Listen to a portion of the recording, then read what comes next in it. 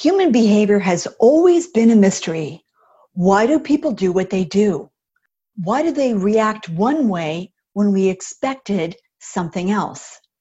How do we learn to understand, connect with, enroll, engage, align with people most effectively? Hi, I'm Christine Comerford, founder of Smart Tribes Institute, and welcome to our Smart Tribes Crack the Behavior Code podcast. In each episode, you'll learn practical, easy-to-use tools to better understand and change human behavior. These tools will help your team outperform, out-engage, outsell the competition. In other words, to become a smart tribe.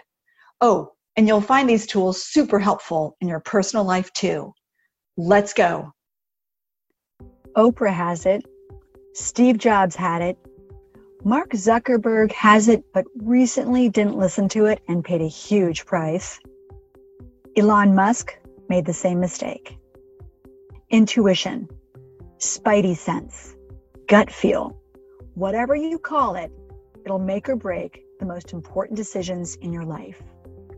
The most successful executives I coach have it in spades. Let's talk about the 3 steps to access your hidden, gorgeous brain power. Let's talk about how and where intuition actually works. Here's how to make your intuition stronger right now. And my friends at Now Sourcing created a handy infographic. Be sure to check it out on the show page. So first, let's consider how and where humans think. And as I outlined in a previous blog that we're linking to here, human beings actually have 3 brains. Since both our hearts and our intestines, our gut, has neural tissue, we have the heart brain, the gut brain, and the brain that sits in our cranium. Or if you count the one that sits in your cranium as 3, reptilian, mammalian, and neocortex, then we actually have 5 brains. So intuition operates in all these brains. So it's important to really understand how intuition works. Let's talk about where you think. So the reptilian brain is about instinct. It's an innate inclination toward a particular behavior in response to a certain stimulus. It's hardwired in the body from birth to keep us not dead. Examples: we pull away from something hot, we run away from danger. Mammalian brain, where much intuition or gut feeling occurs. It's a natural, thoughtless process which requires no analysis or deep thinking. It's unconsciously developed over time from our experiences and beliefs. Biases operate here and are unconscious, which is why they can be problematic. Example: trusting someone that's similar to you, even if you don't know them very well. Feeling good around someone, etc.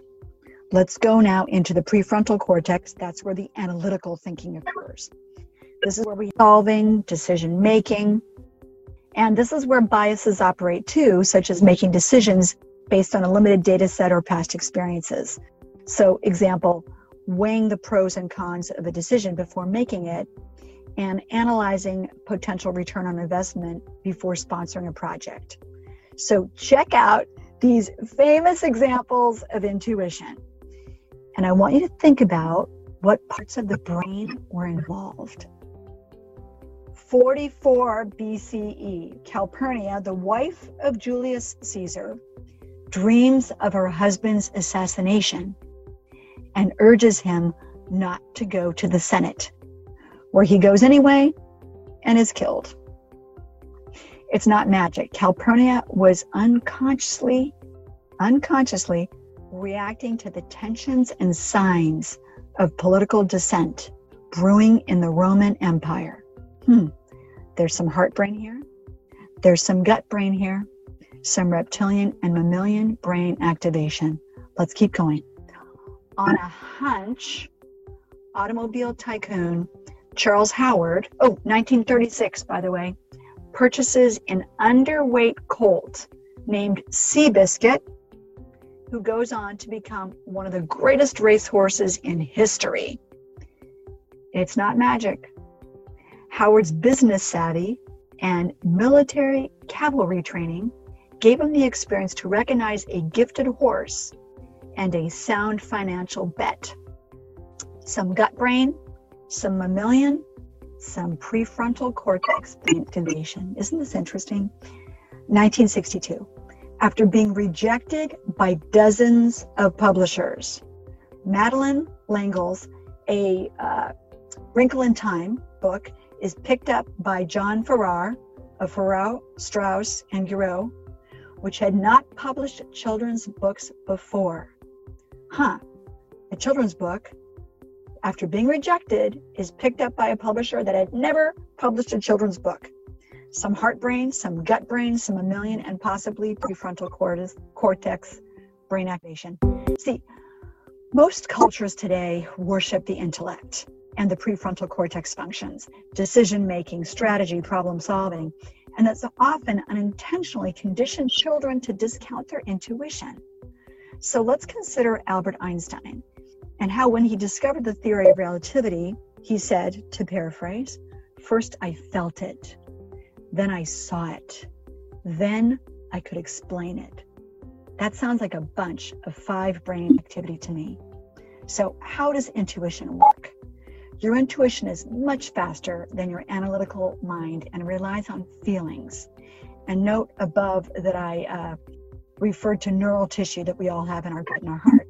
So we often hear about women's intuition and how it's stronger than men. Why? 2 reasons. First, the insula in the female human brain is larger than in the male. The insula is often called the seat of intuition in human beings, and it's where hurt feelings fester and hunches often spring from. Second, our female ancestors needed to ensure not only their own survival, but also their children's, while the males were often single tasking, such as hunting, with their larger amygdalas. The females were multitasking. The males were single tasking. The females were caring for children, watching for danger as they gathered food, tracking nonverbal cues from others, and organizing environmental input and information. 3 steps to optimizing your intuition. Number 1, notice your body's reactions. Changes in heartbeat, breathing, muscle tension. Those are cues and clues. Number 2, understand that your intuition wants whatever you value most. Happiness, health, prosperity.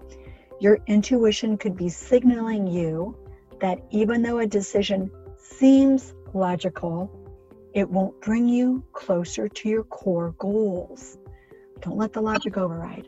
Number 3, likewise notice that your intuition is wiser than your ego, which may want you to make a specific decision for a certain gain, yet that gain might come at too high of a cost.